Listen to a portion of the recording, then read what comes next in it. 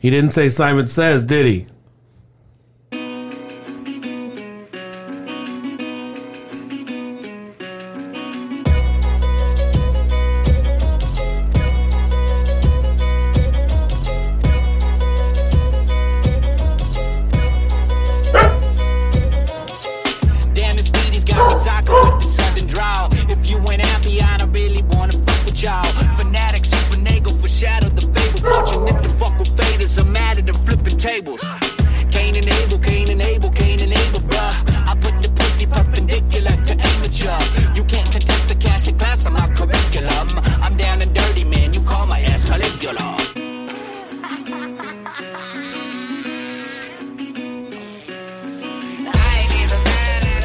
Hi, and welcome to the Heart of Brunch podcast. I'm your host, Dyke Michaels.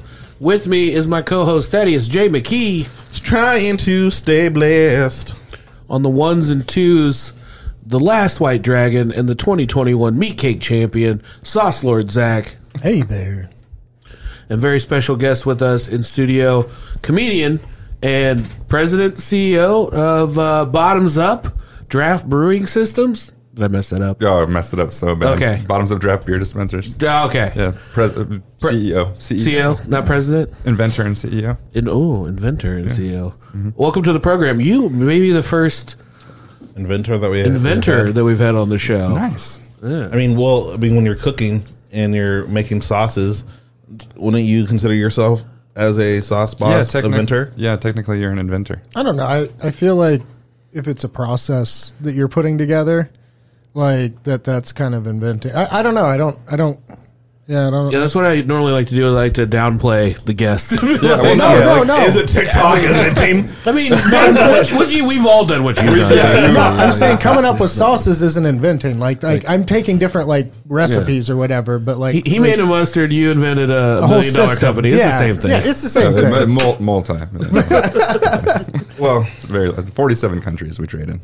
Yeah. Oh, thanks. So the next level inventing, yes. Yeah, my brain's. I can't recognize money after $1 million. It might as you might as well be a trillionaire. I don't know. I don't. Someday. It was like when they gave me my student loans. They were like, "It's going to be $90,000." I was like, double it. I don't care. You're right. At a certain point, I'm never paying this back. Yeah. Anyway, welcome to the program. It's good to be here. That food was awesome. Thank you. Yeah, we did. I like to say that New Orleans is my favorite city. Have you been? Yeah, spent a lot of time down there. So it always seems to be my. I like how it smells like you're walking through like Bourbon Street, and it smells like delicious food. And then 5 steps forward, it smells like shit and vomit. Oh, yeah. And then another 5 steps forward, it smells like delicious food again. It's like a real experience. It's like beignets, urine. More beignets, some crawfish. Yeah, more urine. And then I like the fact that I like a town that you can get drunk and just buy crawfish on the street, and just be walking down the street with like a drunk, like eating a bucket of crawfish, and no one's like, "That's weird." Yeah. Have you ever been to that? We were planning on going. We're getting a big group of people. Oh yeah. You were involved in that, but we never went. We have a lot of vacations we almost went on. That is true. New York. Yeah, that would have been so much fun. Yeah. At least you're still reminiscing about it. At least you got a joke out of it. Yeah. That's pretty much my life. Anything's tragic happened. My leg fell off, but I got a good type 5. I was going to say, you think you'd have more jokes. Yeah. Oh, sad but true. Also comedian. I don't know if I said that. No one else ever has. But you perform regularly. You see him at Crackers Comedy Club. Yeah, Crackers is my home club. I travel all over the Midwest doing, bar gigs, feature spots. No, I'm not a headliner, just a feature. I want to be a really good feature before I ever even think about headlining. Sure. Yeah. And how long have you been doing stand-up? 3.5 years. I got into it. A girl I used to date, she was on a morning show here in Indy, and we got asked to do a celebrity stand-up event, and Scott Long puts it on, and I did exceptionally well, like really well. The place was packed. It was a blast, and I'm like, I can do this. And then I went back to the next open mic and ate probably the biggest dick you could ever eat. Yeah.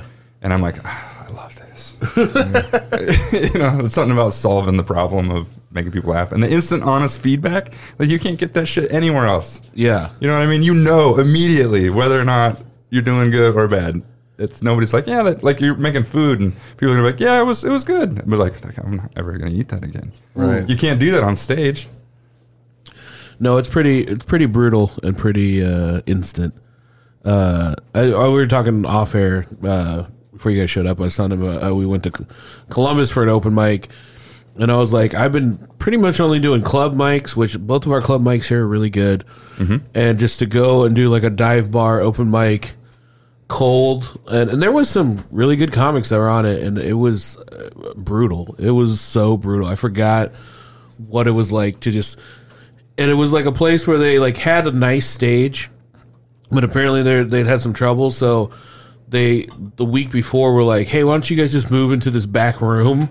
So it was just like, there were just basically like two wobbly crates that you were standing on, like in a back room that was not set up for watching comedy. It was like a long bench that you couldn't get in like really easily to sit on. Right. And then so most of the people, there was basically half of it was obstructed view. So, like, even the people trying to watch it are, like, literally leaning in. Yeah. And then some people are sitting behind a partition, so there's people heckling you, and you can't even see who they are.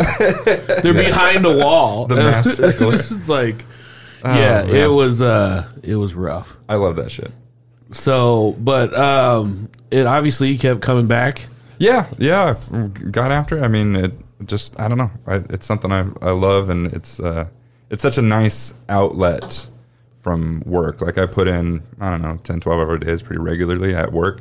So it's nice to have something that I can go do that isn't, well, it's not work. I work at it like it's work, but you get what I mean? It's just, it's very different than what I do daily, but you can still apply the same principles to build it. You know what I mean? And then so explain your company. Okay, so your invention. I invented a beer dispenser that fills a glass of beer through the bottom of the glass. And how it works is the glass has it's glass, plastic, whatever it is. We make all different vessel shapes and types. But let's say we're talking about a glass. It has a magnetic grade of stainless steel ring in the bottom, and then a magnet that sticks to that metal ring. And when you put it on the dispenser, it lifts the magnet away from the ring. Beer goes into the glass, and then when the beer is full, it stops automatically by itself via its little computer brain, and it'll sit there and wait for you. And then when you're ready to grab it, you come back over, pick it up, and the magnet sticks back to the metal ring and seals the glass. And away you go with your beer. It's less waste. The biggest benefit is that, well, you've used one, yeah. Mm-hmm. The biggest benefit is that it's hands-free. Yeah. So you can set the beer down. It fills itself up while you're free to make drinks, run a food ticket, check an ID, run a credit card.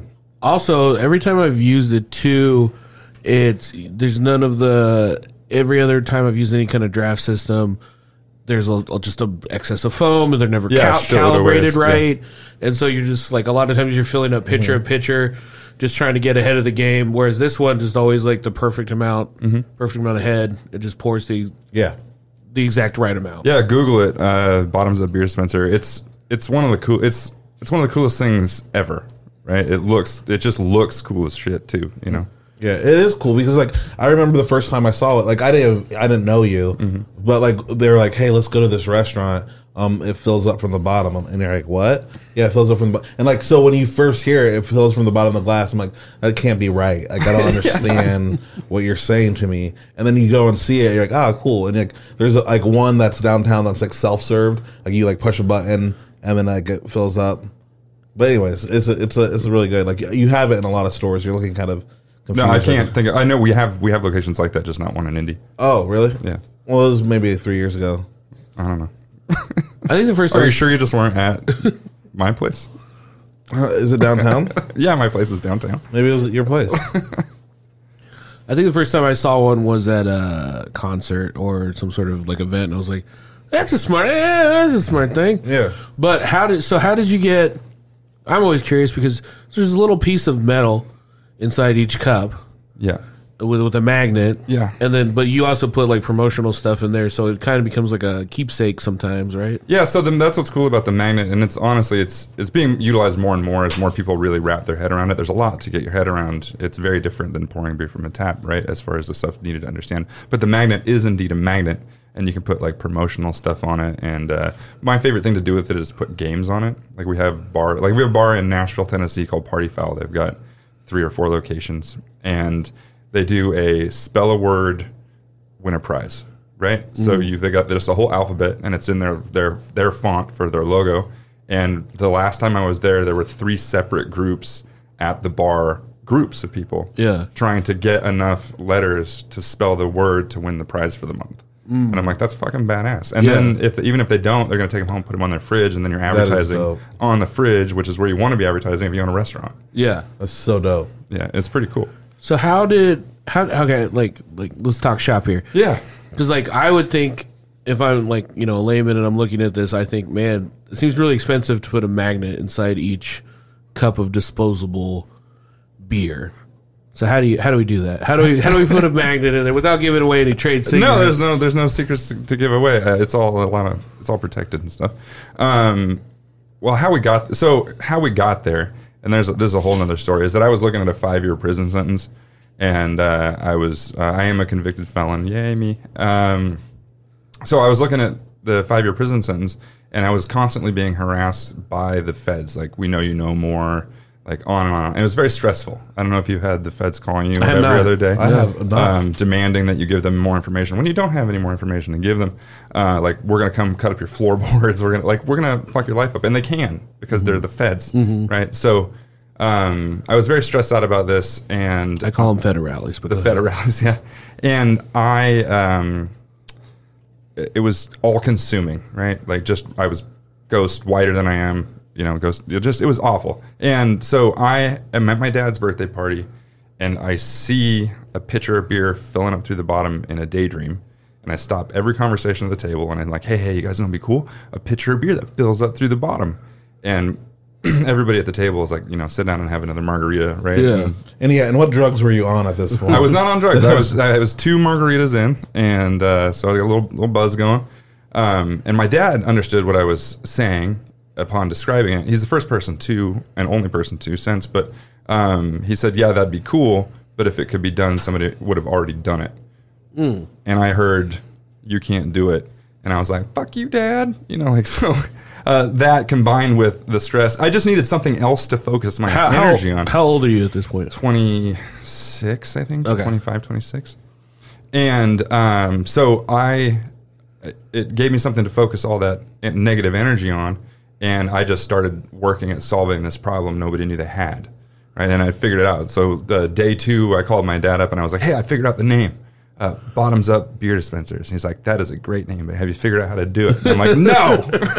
I got the T-shirt made, though. I got the T-shirt made. And then on day 4, I gave him a call, and I'm like, I figured it out. Like, come check this shit out. So the first original prototype, which you can YouTube that and see it, but it's just a pitcher that I got from a local bar, mounted to a TV tray with the things made of like car parts and all kinds of just random shit that I had laying around my garage. All cobbled together to make this first dispenser, and it worked awesome. And then we just kept going from there. So we used that prototype to raise a little bit of money from. So everybody, like, when you're getting started with a company, you don't know where to go, what to do. Nobody has any answers because everybody's story is a little bit different. But we started raising money from the 3 Fs, which is friends, family, and fools, right? So we got that first a little bit, built the next phase of prototype, raised a little bit more money, and just down the road we went. So, yeah.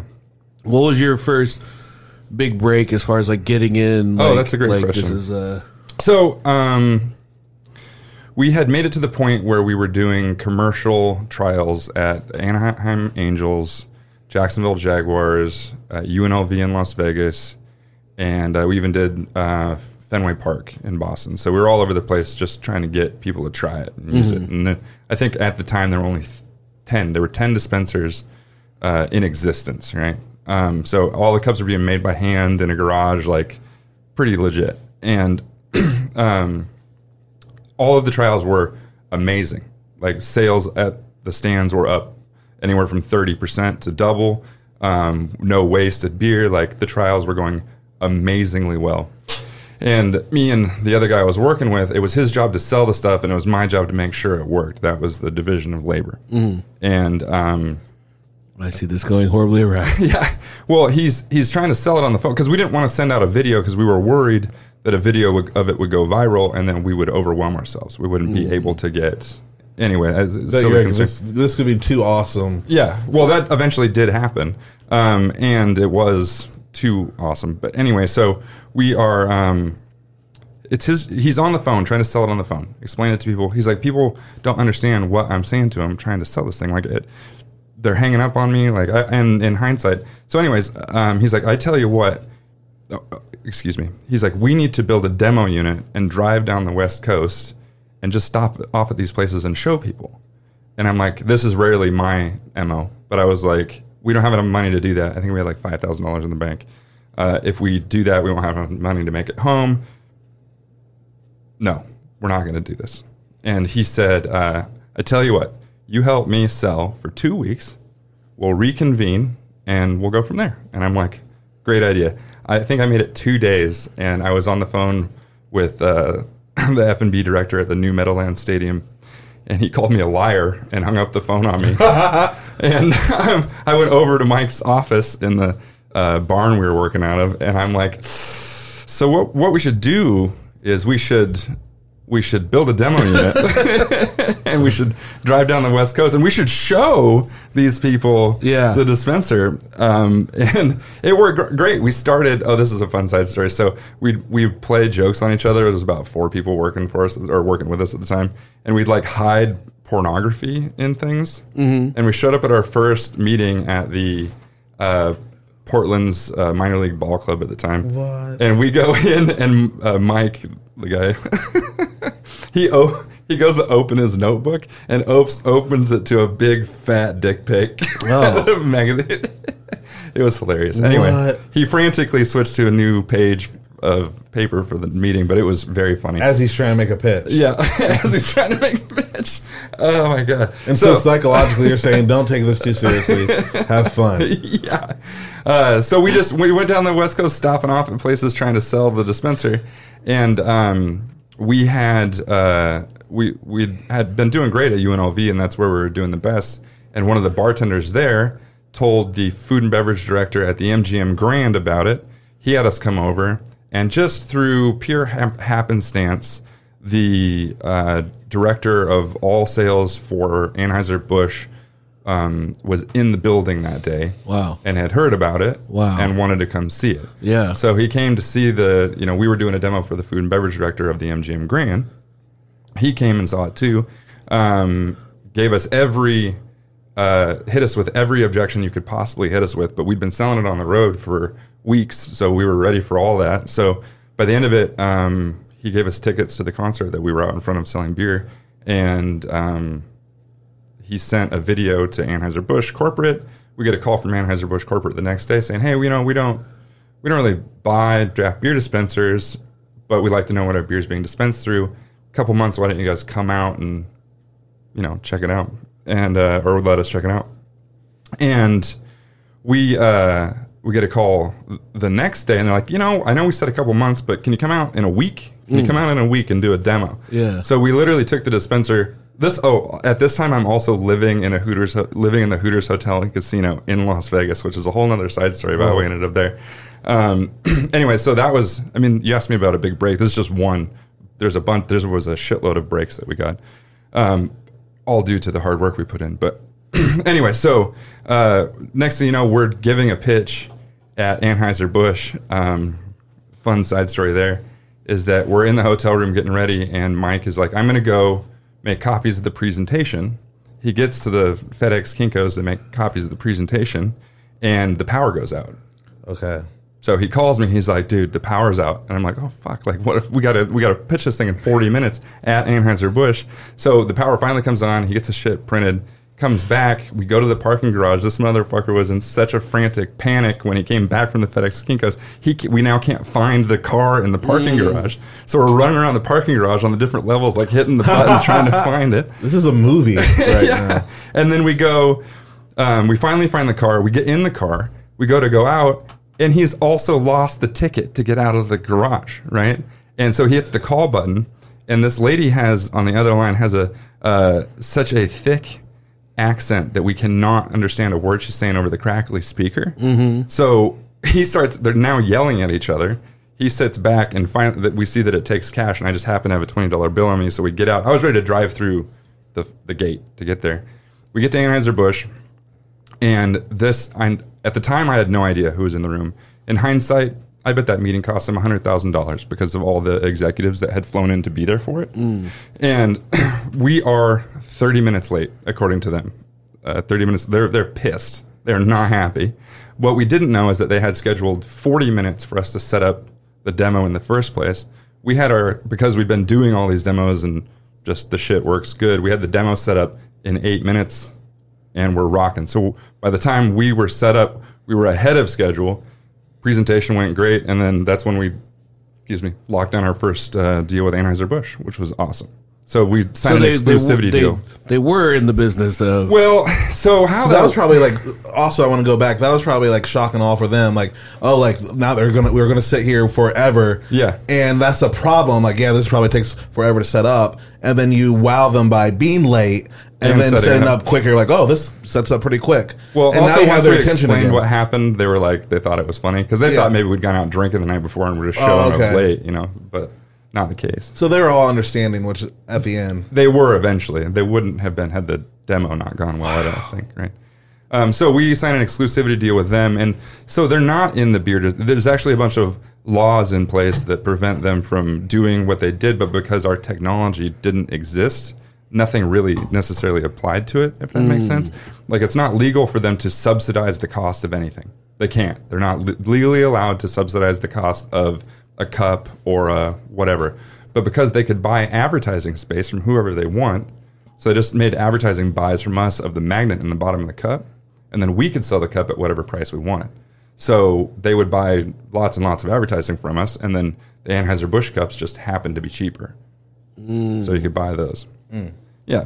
Anyways, it had a lot of benefits on the front end, but then we eventually outgrew it, and now we would never mess with an exclusivity deal like that again because it's too prohibitive. You know what I mean? Yeah. Wow, that's amazing. So where's the company at now as far as, like, you said you're in 40-some states? 40-some, I don't know how many states, I think. Or markets? What'd you say? I'm sorry. Countries. Planets. 47 planets. Where we are now, well, we just made it out of the COVID stuff, right? And hopefully we stay out of it. Yeah. That would be nice, I think, for all of us and what we all do for a living. Yeah, that probably kicked your... Except for maybe the sauce guy probably did halfway decent during COVID. He laughed through the entire face of COVID. Laughed through all of it. Nice. It was the best year of my life. It almost put me out of business, but we learned a lot from it and got better for it. So now it's just slow and steady. I don't know, just jinx anything. Slow and steady. I don't want to jinx anything. It's good. Last month was one of the best months we've ever had in the history of the company. Awesome. Here's a question that I've been very dying to ask. It's a very popular system, and I've seen it everywhere. Have you been watching a TV show or a movie and seen the system that you were like, holy shit? No, I have not seen it in a movie yet. We've been in a couple movies on purpose, and I don't remember the name of the last one we were in. It was some sci-fi thriller movie. God damn it, Ghost in the Shell. We were in Ghost in the Shell, and the footage got cut. Yeah, so. Was it because Scarlett Johansson was pretending to be a Nation lady? Probably. No, but there was a bar scene, and it was supposed to be filling up behind a conversation. Yeah, well, and it looks futuristic, right? Because it fills from the bottom. That they must be in the future. Been in a lot of TV shows. I like that idea of pitching it to sci-fi first, so it's like that futuristic, and it's like almost like a self prophecy. Yeah, get the early adopters on and the innovators. Yeah, fuck yeah. Yeah, I mean that should be a whole like marketing team. It's like we just do pitch to future movies. Future movies. So futuristic bars. Yeah, futuristic bars. It's like, hey, I thought by 2021 they'd have cups that would fill up for the bottom, like that one movie. Yeah. Guess what they do? What's really funny is you guys have all seen Demolition Man, right? Oh, yeah. And No. Taco Bell is the restaurant know. of the future. Yeah. But they're doing these Taco Bell cantinas, and our beer dispensers are standard equipment. If you're going to open a cantina, you have to put a bottoms up beer dispenser in. So I thought that was kind of neat how Nice. Demolition Man's based in the future, and now here we are. They're Now- serving booze and Now all restaurants are bottoms up. Hey. shit, yeah. What's your Boggle citizen? No, it's funny. Zach was I wonder like, if anybody's sat on one yet. I haven't. be like a nice bidet kind of situation there. There's got to be. That's what you could have branched off in the pandemic. Was the Yeah. because that became kind of hot for a second. The butt chug model.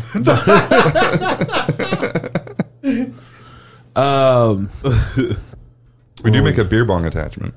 What were some inventions that you tried that did not work? Oh, that's great. So I had an idea and actually started down the path of making something called slip tape, which is the opposite of grip tape. So it's a UHMW film you put on the underside of the skateboard so you don't have to wax it, and then it can slide on all kinds of surfaces. Yeah, and the idea was that we would print a graphic so you could change the graphic on your skateboard anytime you wanted as well. So that didn't work out because it didn't. I don't know. I've had a t-shirt company. Yeah. I invent a lot of stuff. Like I didn't realize. Were you like the kid out there that was like tinkering with the lawnmower at like 14? My dad would ground me from the garage as punishment. Like that was the worst punishment I could ever get. I'd get grounded from the garage. So when I had the idea for Bottoms Up, it was one thing to invent a vessel with a hole in it, but now we needed to stop and start the flow of beer. And beer is an interesting liquid in that it has CO2 inherent in the liquid. No other valves. There's no valve to start and stop at the point of dispense. So what happens is if you leave any liquid on the other side of the opening, it becomes stale and gross because the CO2 comes out of it, right? So you need to start and stop the flow at the point of dispense. Yeah. Most automated valves or solenoid valves are going to be in line. So there's going to be a chunk of line after and before the valve. So and that'll just stay there and get gross. it'll stay there and get gross. Yeah. If it sits overnight, you're now going to get that much beer. That's why you always have to kind of pour off. On a traditional draft system, you would pour off a little bit sometimes. That has in to the do with morning. temperature. Yeah. We won't even go down that. Okay, path. okay. Yeah. So we had to now invent the valve. So we invent the valve, but now like I pick up the phone. I'm like, who's going to make a cup with a hole in it? Like I had to pick up the phone and call companies and ask them if they would make me a cup with a hole in it. Yeah. Do you know how awkward some of those conversations were? They're like, what? Like it's a prank call. Why? Yeah. Why do you need a cup with a hole in it? How big is the hole? I had to fly. I had to actually go fly places and be like, listen, this isn't insane. Like I'm not full of shit. This is real. I really need these things to make this. And once they saw the videos and the concept, they're like, holy shit, this is crazy. We'll help. But nobody made the equipment to make the cups. So like we were trying to we had to build all of our own stuff. Like you should come by our shop sometime. The manufacturing lines all made by us. Everything had to be invented, and it's still having to be invented because we're now So reaching capacity you're limits. punching holes in traditional cups. No, we have a cup made for. I mean, yes. If you don't punch a hole in it, it would be just a regular old cup, but they're made specifically for us to have a profile that fits the head. So they're born with a hole in them. You're not punching holes. we do punch the hole in the plastic. Okay. Yeah, we have a machine that does it. Tell me how these cups are born. Come watch how they're made. It's pretty neat. Josh, we're going to take a quick break and we'll be right back. And we're going to get into why you got in all that trouble. Okay, cool. All right. Stick around. Oh, yeah. We're running out of time. Oh, bless your heart, bless your heart.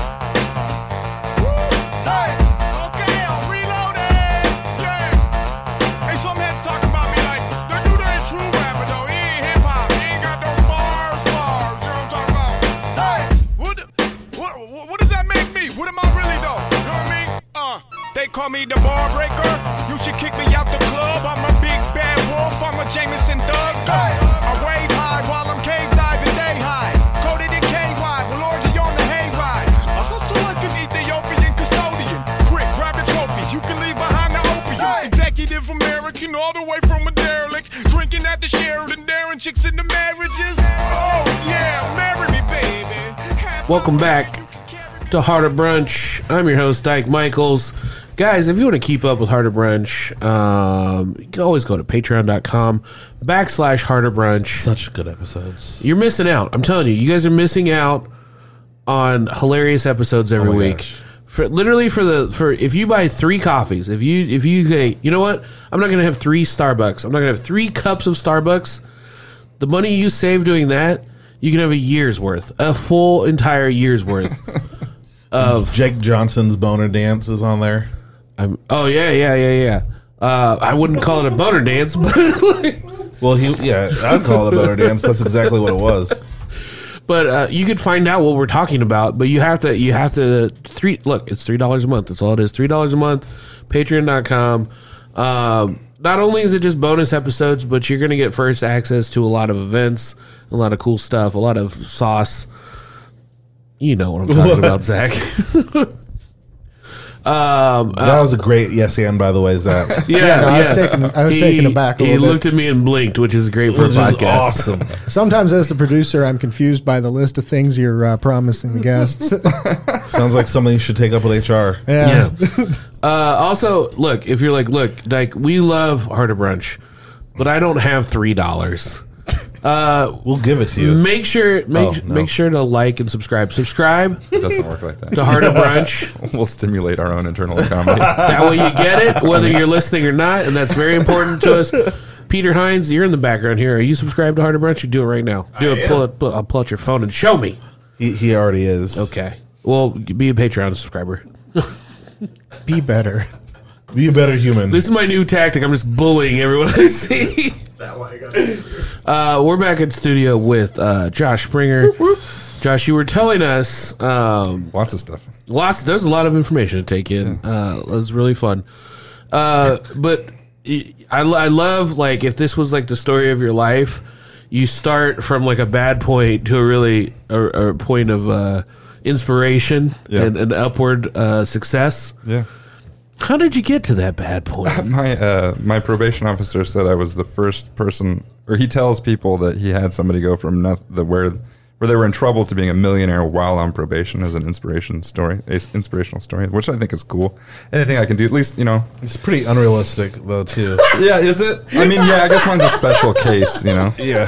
Hey, guys, you could be a millionaire. Like, I'm a white guy that was helping manufacture steroids, which is a different starting point than, you know, kid. Lenny slanging crack on the corner. Hey, kid, I know you just got 3 years for selling drugs, but you could become a millionaire within those probation months. We call it the Springer plan. It's the spring up. Yeah, exactly. To spring up. Harder you fall, the higher you bounce, right? Fucking Springer methodology. There. Yeah, and sometimes you just splat. And which looks like it's going to be the case for you because I've seen your IQ. You're not going to make it, kid. Oh, okay, so you want to know what happened? Yeah. Okay. So, I decided that I wanted to propose to my now ex-wife. How old are you? At this I am point? 23, I think, somewhere in there. Yeah. 23. And I like to do things big, over the top, grandiose. So I'm going to... Did you invent marriage? No. I should be... Yeah, no. I should be in prison if I did that.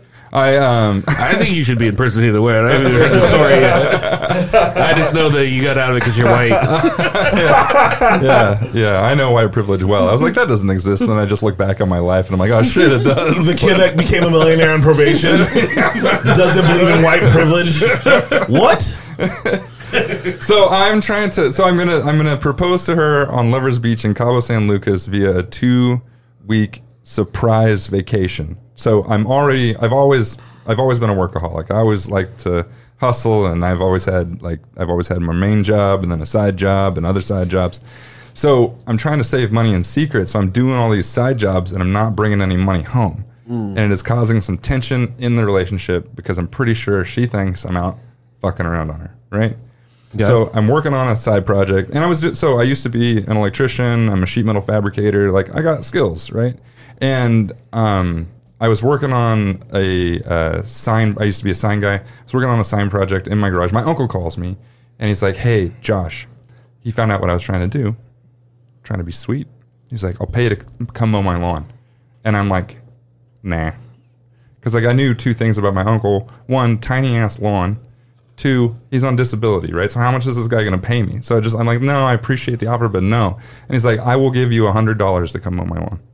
And I'm like, I'll be right there. Yeah. So I run into town, mow his lawn. And he is now paying me a lot of money to do other side jobs, right? Like hang flat screen TVs, wire in hot tubs, only one hot tub, wire in the hot tub, remodel his bathroom.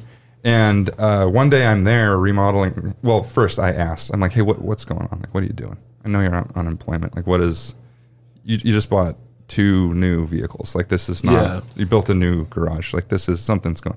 He's like, I'm making steroids. I'm like, fucking sweet. That's cool. Like, that's cool.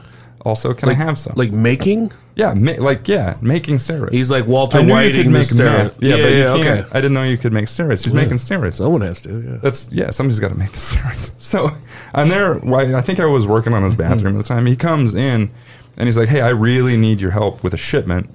And I'm like, and he looked concerned, like genuinely. Like, I don't know if there's like a steroid mafia or something, but getting his knees broken. Anyway, he's like, please help me with the shipment. And I said no again, because it's cool that he's making steroids, but sounds illegal. I don't want to be involved with that. Don't need to do it. You're making good choices. And I was, until he said, I will pay you $400 for 30 minutes of your time. And I said, where are we going? Like, where are we going? Turns out Josh likes money. it was getting easier and easier to save in secret. So it really helped with the, saving money for the surprise vacation, because I didn't, making $400 in 30 minutes. Anyway, it was my job to count pills into bottles. That's all I had to do in this particular instance. And I have ADD so bad. Like I would get to 10 and I would be like, oh, I lost track of what I was counting to. And I'm like, hey, can I just like get one bottle full, weigh it, and then do the whole thing off weight? There it is. Yeah. And he's like, that's genius. I'm like, I don't know that that's genius necessarily. So instantly had a job, right? Instantly had a job helping him manufacture steroids. And proposal time came around, pulled it off, went great. I went all out. It was pretty cool. Anyway, I really regret it all in hindsight, because I had to marry that particular person. But no, she's great. If you listen to this, Sarah, you're wonderful. I'd love paying you every month. I do. It brings me joy. You and your family. Okay. Anyway, so now I come back and I'm not saving for a surprise proposal, but I'm also helping. I'm saving to help with the wedding, right? Which is still expensive, but at least I don't have to do it in secret. And I'd helped my uncle a handful more times. And he comes to me and he says, hey, I'd like you to work for me full time. I want to ramp this up a bit. I'll pay you $10,000 a month cash, but you have to quit your regular real job and work for me full time. And I had a pretty good job. I was a manager at a sign company, running road crews, shop crews, whatever. And I said no. I'm like, no, I think it's time for me to go make some other mistakes in my life. And he found somebody else to help him, and I was out. I was done. It was his intention to eventually open a bar. I am assuming, this is me assuming now, that he wanted to open a bar so he could launder all the cash that he'd made making steroids through the bar. Makes perfect sense. Well, I've seen Ozark. Yeah, exactly, right? So, and it's not a bad idea. So he bought the bar, and it's time to get out of the steroid business. So and I'm still friends with him. I'm helping him with the bar. I'm still doing odd jobs for stupid amounts of money because, I guess because I know all of the stuff that's going on. And he quits making steroids, working on the bar full time. I pick up a side job making a sign in my garage, my windowless garage. That's an important part of the story. My windowless garage. So I'm getting off work, coming in and out of my garage at weird hours. My uncle has stopped making steroids. The problem is the feds are already watching him. So now they are looking for where the steroids are being made. And I, who am in regular contact with my uncle, am coming in and out of my garage at weird hours. So they start watching me, like with the Yeah. like the With the one to listen. full intent, like I'm where the steroid operation is. Right. So the funniest part of this whole story is I didn't get to have I had a great bachelor party. A lot of my friends couldn't make it, right? And I was complaining about it to a guy I work with named Chris. And Chris is like, don't worry about it, man. We'll come get you SWAT team style and take you on another bachelor party. And I didn't think anything of that because Chris collects SWAT team gear. Because Chris has aspirations of being a bounty hunter. Because Chris cannot pass the psych evaluation to become a police officer. Right? Like, and this is all no shit. Like, he has all the gear, right? So it makes sense that he's going to say this. And it was 3 days before my wedding. My fiance says, I'm going to go out to the car, or I'm going to run out to my mom's and do some stuff for the wedding, get the place ready for the wedding. Very early in the morning. It's like 5:30 in the morning. And I didn't think anything of it. She leaves the door ajar. She doesn't close it all the way. About 5 minutes later, a full SWAT team, 26 DEA agents, comes rolling into my house, and they say, put your hands up. And I go, Chris, you son of a bitch, right? Like, I'm like, no, and I wave them off. I'm like, nah, I wave them off. Big smile on my face. And they say, put your hands up now. And I waved them off again. And then they scream, put your fucking hands up now. And I go, well, if you're going to be that serious about it, still ear to ear grin, waving my hands around in the air like an idiot. And they say, come around the bed. So I'm like, I come around the bed and I get closer to him. I'm like, fuck, I don't recognize anybody. My friends must have hired actors. This is so great. Like, my friends are the best. And I get all the way up to him, and one of them slaps me in the face, and he says, keep smiling, asshole. And I said, is this for real? And he said, yeah. What the fuck did you think it was? I said, I thought it was my friends coming to get me for my bachelor party. And they hit the floor laughing. Like, they hit the floor laughing. They're one of them fell down my front steps. He was laughing so hard at what had just transpired. And I can hear my my now ex-wife, she's handcuffed in the back of the cop car screaming, you think this is fucking funny, motherfuckers? You got the wrong house. You think this is fucking funny? And I'm like, oh, fuck, they got the right house. You know, like, they got the right house. I'm so sorry. Did you know at that point, like, it's like there was a real fence? Yeah. So you were like, yeah. Oh, yeah, I know what this is about. Well, no, I could hear the radios going off. They hit, so there was myself, Ray, and Jeff Thompson were the three people. And this was a global operation, and they picked our three. We'll get to that part of the story. Anyway, so I hear the names on the radios because they hit all three of our houses simultaneously, so none of us would, like, if we were in communication, be like, hey, you know what? And, Yeah. so, I've seen The Godfather. Yeah, it was very coordinated. Did you make this story up? Hold on a second. So I will say it is a mind fuck to see a picture of yourself from like a telephoto lens. Oh, God. You know what I mean? So they're showing me like all the pictures, and like they know our schedules because they're like, well, doesn't your wife have to go to work right now? I'm like, no. Like, it was felt very violated. How long were they watching? How long? I don't know. That picture I think was from a couple weeks prior, so a good while, you know. So they searched the house looking for stuff. They didn't find anything but my personal stash of steroids. Anyway, I'm getting all out of it. They essentially let me go, right? I had to go to county. I got booked. Oh, yeah, this is a side note. Are you also actively taking steroids at this time? Are you like Jack Diesel? Yeah. When all this is pretty going big, on? Yeah. Okay. Yeah. Yeah, it was good. Steroids are great. I highly recommend people do them. Okay, we won't get onto that. I come back from getting booked in county, and they had searched our house, and they had taken the contents of the entire home, and fit it in the bathroom. It was comical, like in the cartoons where the cartoon character opens the closet door and the contents spills out for like a half an hour. It was like that. It was pretty cool. Anyway, so they did that. That happens. They essentially let me go. I had like $800 cash in the glove box in my truck to pay for the wedding vendors. They let me keep the cash. They let us keep our cars. They let us keep we had a house full of wedding presents. They let us keep all that. Everybody else, they took everything. They seized all of their property. So I'm like, getting away with this, like not get, you know what I mean? Like I'm not in trouble, not in that big of a deal. And it's steroids. Come on. It's not meth. So I get married.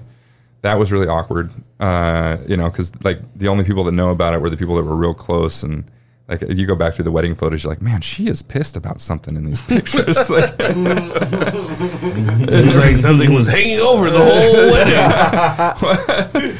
oh goodness. And, so I'm like, and I'm the eternal optimist. I'm always on the bright side of everything. So I'm like, it's going to be fine. It's going to blow over. It's going to be great. And we're at Seattle Tacoma International Airport, getting ready to fly out for the honeymoon that next Monday, very early in the morning. And up on the TV screens pops largest steroid bust in U.S. history, Operation Raw Deal. Arrested in correlation, Ray Ross, Jeff Thompson, and Josh Springer. I am on every headline. The story is in every headline from the East Coast to the West Coast. It is on every news outlet. It is on ESPN. It is everywhere. And it's just going nuts. And I have to get on a plane to Bermuda, and this is back in the flip phone days. Like, you know, so I got lucky and got to go without cell phone reception in Bermuda for a week, and it all kind of blew over. So I thought, I come back, and I'm like, the media got a hold of it, blew it out of proportion. It's going to be fine. Everything's going to be fine. About 2 weeks later... The media, you really thought the media blew it out of proportion? Well, it's a good story. Come on, Dyke. Okay. The stories we tell ourselves, okay? But you have two friends that did get arrested. I got arrested, too. Everybody got arrested. Okay, but so everyone was out. I thought you were saying that they got arrested, you didn't. No, everybody got arrested. And then everybody was out? I think I spent the least amount of time in jail. Okay, just making sure I'm following the story correctly. Yeah, no, that's fine. A couple weeks go by, and I get a call from my attorney, and he's like, hey, you gotta come to my office. It's not good. And I'm like, that sounds bad. And so I get into his office, and he slides a stack of paperwork across at me about an inch thick, and he's like, they got you on a conspiracy charge. You're looking at 5 years in prison. And I'm like, what? He's like, a conspiracy charge means that you knew, you didn't say anything. You're essentially as guilty as the head of the operation. A conspiracy charge was, they were brought around to take out the mob, right? Yeah. Anyway, I'm like, screw you. You don't know what you're talking about.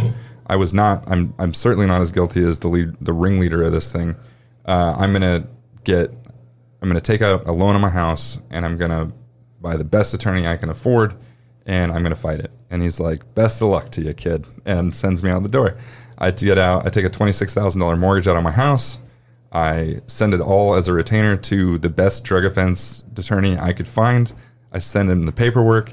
He calls me back a couple of days later, and he says, they got you on a conspiracy charge. You are looking at 5 years in prison. The same exact answer, right? Oh, man. Yeah. So he's like, all you can do is cooperate. And I'm like, fuck.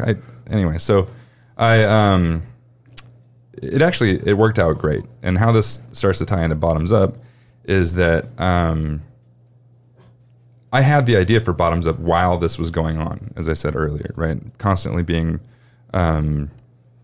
badgered for more information. I just really needed something to focus my attention on.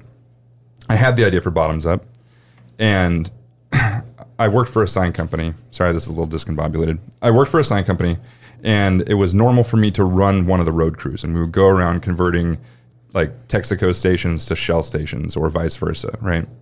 And we had just landed a huge contract doing Shell stations all over the state. But when I went down to be sentenced, I missed that whole part of the story. I went down to be sentenced, and the prosecuting attorney, by the end of it all, I had gotten 45 letters of character being like, hey, just, he's a good kid, just maybe not so bright sometimes, And I had, the prosecuting attorney had actually written a letter to the judge saying, dumb kid, wrong place, wrong time, lowest person on the totem pole. He's been like not non-violent crime. Yeah. Non-violent drug offense. Yeah. And he said, the kid, he's actually been through a lot. We could probably just let him go, And the judge, John A. Houston, says, nah, we can't do that.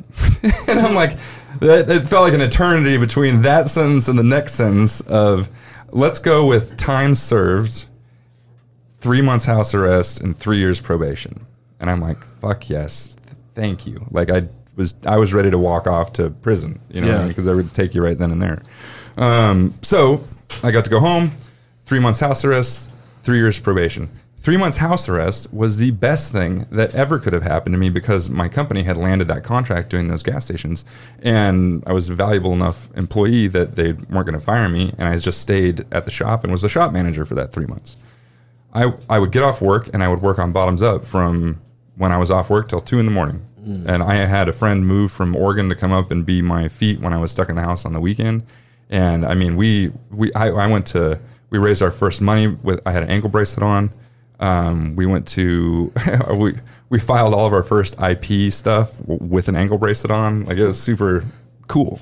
Anyway, 3 months house arrest happens. I can't leave. I can't go anywhere. And we're trying to figure out how we're going to fund this thing. And we decided we're going to break a Guinness World Record for number of beers dispensed in a minute. But we couldn't afford to do that. So we got a hold of Red Hook Brewery in Woodinville, Washington, whose slogan is Defy Ordinary. And we're like, that's perfect. Maybe they'll do it as a stunt. So they would help pay for the dispenser, and we would do this stunt for them, and we would now have a working prototype of the commercial dispenser. So we tried to sell them on that idea. And they're like, yeah, let's, when our marketing director gets back in a week, come up and we'll go over it. The next day they call and they're like, hey, the whole Guinness World Record thing would be cool, but we had a movie night in our outdoor area last night and the beer line was 45 minutes long. So like, talk about a logistics problem. You're at the brewery and it takes 45 minutes to get a beer. They're like, why don't you bring your magical contraption up and we'll just do it for the movie night. And we're like, yeah, that'd be great, but it would have to exist. Like, it didn't exist. It was just that very first prototype, and that's it. So we got that email saying come up in a week for the next movie night, and we're like, fuck, too bad we can't do that. And I was kind of decompressing to my wife, Sarah, and she's like, well, could you do it? And I'm like, yeah, I'd have to take the week off work, but I think I could do it. So we agreed. We put all the bills for that week on a credit card. And me and my friends worked 24/7 or 24/6 and had a working prototype for the event. Why I knew I had to do it was the day the event was happening was the day I got to cut my ankle bracelet off. So I cut my ankle bracelet off. We did that event, and I put in my 2 weeks notice and been doing Bottoms Up ever since. You're free. Yeah. Wow, what a metaphorical cut. Free at last. Free at last. Free at last. Oh my God, Josh Springer, thank you so much for being on the program today. Yeah, thanks for having me. That was amazing. Great. That time we flew fucking by. nailed it, Sam. Where can people find you and follow you on social media? I'm at the Josh Springer on everything. So at the Josh Springer, look me up on Instagram. I'm the shit. And you're going to be partaking in Indy's funniest I'll be comic? at the Indy's funniest comic at Helium. Come check me out on the 21st. I'll be there. I'm at Crackers pretty regularly. Just check their calendar. And East 11 Chicken Trees. Thanks. Daddy's Jay. Check me out at Thad McKee for Instagram, baby. What's your follow? What are these people? What will they become once they do that? Oh, we were talking off air, Yeah. and you called them Thad necks, which is gross. But we'll talk about that later. Thad Boys. Bad boys. What you gonna do? Sauce Lord. I'll go ahead and plug our Patreon, www.patreon.com/harderbrunch. Just $3. Yeah. And you can find me at Doug Michaels on all social media. Or my dog eating a White Claw can. As is tradition. That's what's happened. Guys, stick around. We have an amazing white guest for the After Brunch podcast. His name's Peter Hines, and it's part of his identity. He's white. Yeah, he's got a lot of opinions about it. He's going to want to talk about it at length. Only $3. We'll see you next time.